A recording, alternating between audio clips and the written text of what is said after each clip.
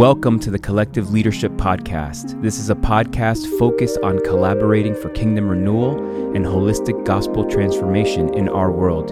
Thank you so much for joining me today. My name is Omar Niebles, and I will be your host for the next few episodes.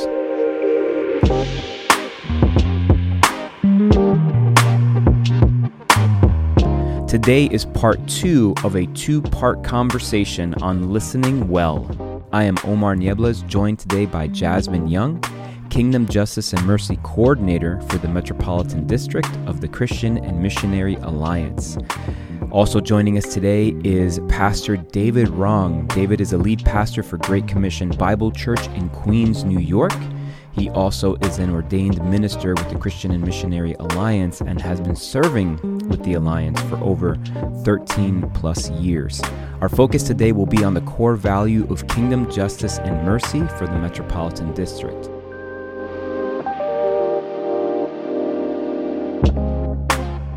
Let's go ahead and look at some scriptural examples that would be relevant to our conversation. Where in Scripture do you both see when listening goes really well? And we know it's not perfect. We know that probably in so many of the stories in the Bible, there's good listening and bad listening that equally happen, right? But what scripture passage comes to mind for each of you? So for me, and I know this was part of the Listening Well's bank of scriptures, but Deuteronomy 6:4-9 is a good scripture. And look, first of all, the first words that come out of God's mouth is, "Hear, O Israel," right? He's saying, put your cell phones away. Don't interject. The Alpha and Omega is speaking. The creator of the universe is speaking. So can you guys just take a moment and hear me out? And then the first thing he says is who he is. He says, the Lord is your God and the Lord is one.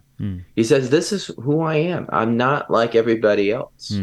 This is me. Please listen to me and understand me.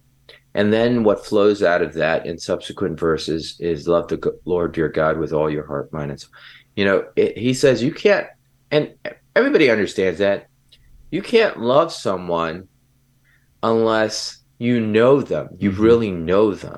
Otherwise, you're just kind of obsessed or fascinated with someone. But until you really get to allow yourself to really get to hear them and listen to them and know them, you can't love them. And I think God just sets it out at the outset with his chosen people and tells the Israelites, you need to hear me, you need to listen to me, you need to know who I am, and then you can love me. And out of that love, you can do things for me. You can obey my commands. You can teach that, and then you can pass that on and pay it forward to subsequent generations. But if you don't even know me, what are you teaching your kids? And what are you teaching other people who don't even know me yet? And so I think that's really key because, that's why we have books written about listening to the voice of God. Yeah.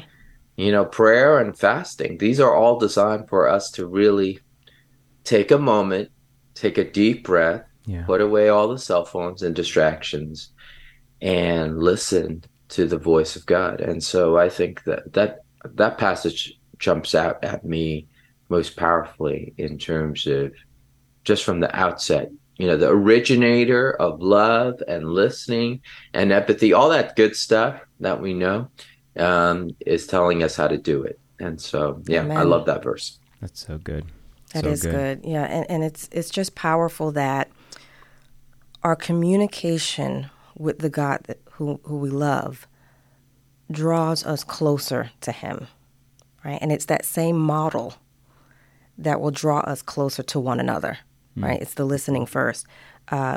We see these things in the Old Testament. We see them demonstrated even in the New Testament, right? And so we get this kind of two-way application when we think about these topics, and that, if it's in Deuteronomy there, we hear the precept, right? Hear, O Israel. When I come to the New Testament, I see it demonstrated.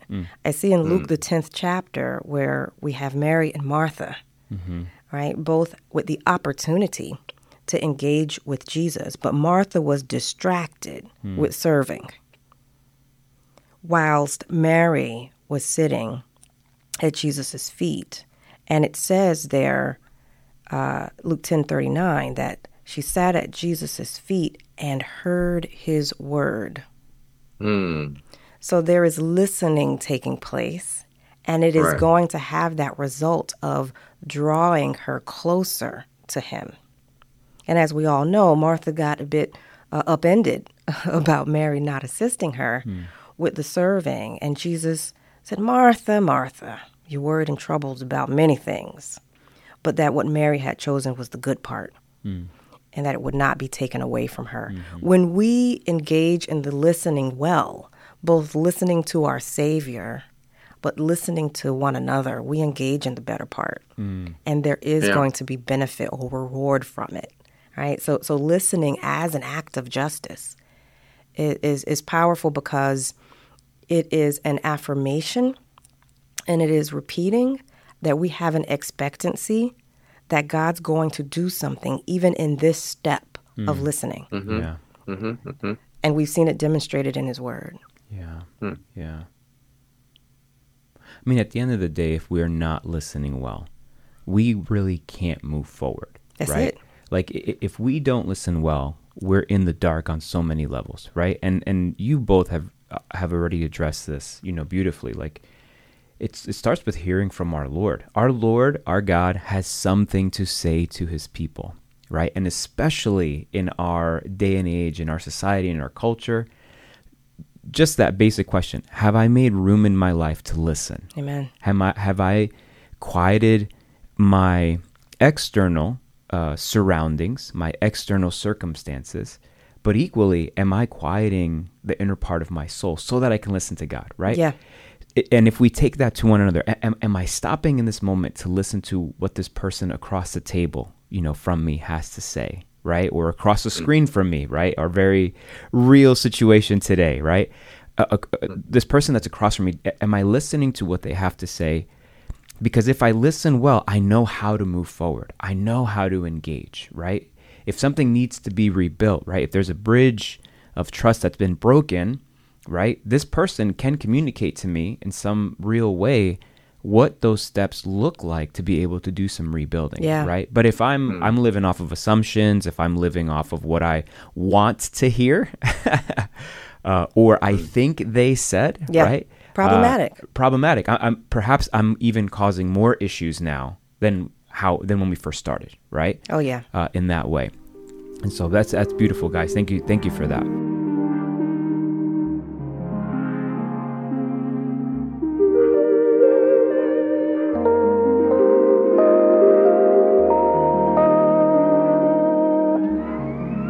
What would be then some practical takeaways for our churches? What can I do? So I'm listening to this podcast.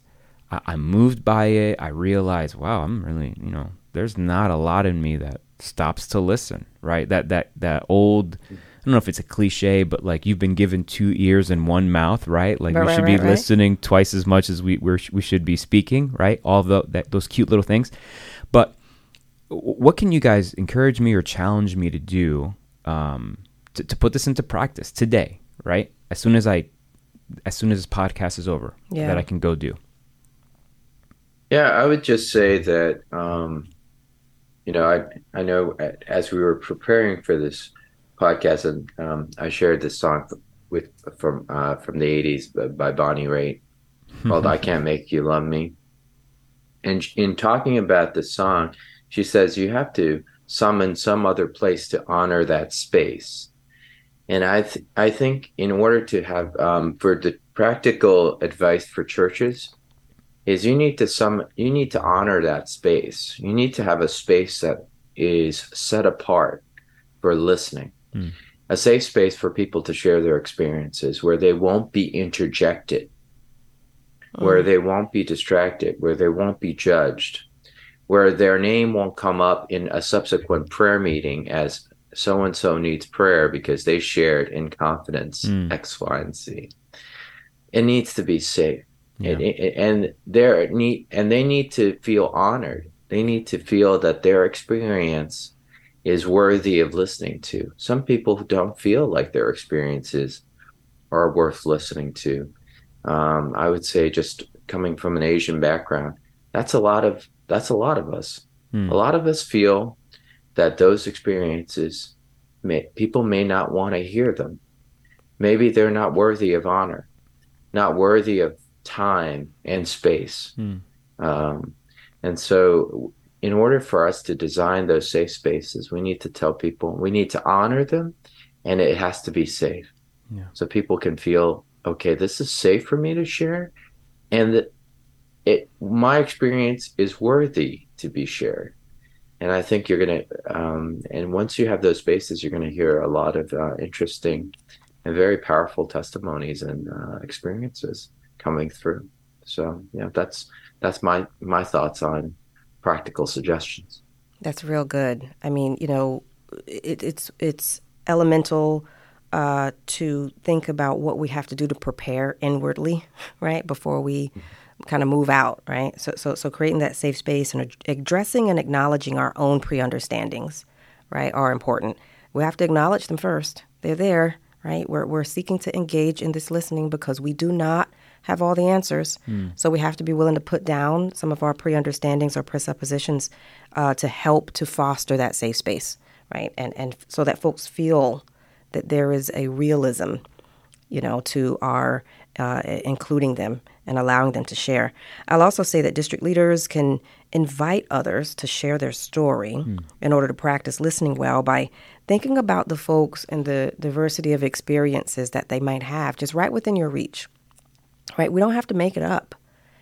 There are not so many degrees of separation between yourself and someone who has had a very difficult upbringing, someone who could benefit, right, from your counsel and your ear, someone who perhaps has migrated, someone who has had a longer or more tenuous journey, someone who has perhaps experienced a very shameful event in their lives and needs to be greeted with the reality that Jesus died for their sin and their shame, right? And so there are folks all around us to be able to embrace in this regard. So after we take Pastor David's advice and we create the safe and sacred space, extend the invitation and practice these principles of putting down our distractions and stepping into the person's experience in order to listen without responding, without reacting, without interjecting, right? And without trying to solve, right? Yeah. That we know that solutions will come and solutions are rested within Jesus.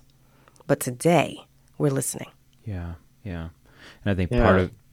Go ahead, David. No, I just want to say, and also don't make it, especially for if you're hearing someone of a different from a different community or background, try not in your mind make it a sociological experiment or interview where you generalize things. Like, oh, I heard from Jasmine her experience, therefore I could generalize, or so on and so forth. Yeah. Because that what that does is essentially lock your experience, put your ability to listen, limit your ability to listen to future people, because everybody has different experiences. Absolutely. They might experience the same thing, but how they experience it might be different. And so you don't want to lock yourself into that and go, well, I talked to so-and-so and they say this, and therefore your experience is that. And that robs you of the ability to hear that the new person out. Yeah, that's good. Really good. So I'm hearing creating space for it, making sure that space is a safe place, and then being able to invite people in to a conversation, but not so that I can respond or create rebuttals, but to really put myself in a posture of listening. I love what you said before, Jasmine, as well, about how we need to prepare ourselves for this, right? Because we don't take that time to stop to prepare ourselves in these spaces at all. And you only have, if you've got children, you only have to think back to that way you responded to your kid when they were asking for something. If you were to play it back, you're like, oh, I wasn't ready for that moment when the questioning or the frustration, right, Yeah. was presented to me, I was reactionary, right, in that response. I didn't stop to listen. I didn't stop to gather more information, right? And there's times in my own parenting where, I mean, something that simple, like if I were to just stop and not react and just get a little bit more information, I can respond better, right, to that kind of situation. So how do we prepare ourselves, right, for these moments? How do we, even maybe ahead of time, prepare ourselves by thinking of good questions we could ask an individual, right, that's before us? So that's right. And good questions don't just affirm our pre-understanding, right? Like, so let's not fool ourselves.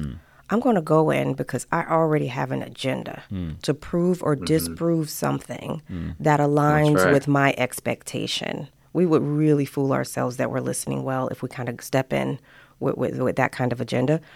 So the better questions are questions that are written entirely objectively and with no kind of ulterior, sort of motive or element to prove or disprove something we're looking for.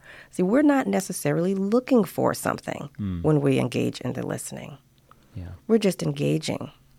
We are entering the unknown as opposed to looking for something we know down within the sea of the conversation. And so you want to be able to practice the listening well by just acknowledging in your personal space, in your pre-work, acknowledging that you have never entered the space you're about to enter before. Yeah. Amazing. Well, guys, thank you so much for your time today. This conversation has been so rich. We can continue on, I'm sure. Oh, yeah. Whether it's looking at different passages or telling stories of, hey, this is when listening went well for me or it didn't. There's so much experience here on this episode. And so we want to thank you both for joining us today. And we want to thank those of you listening in. Again, this is a Collective Leadership Podcast. May you all have an amazing day. God bless you. God bless.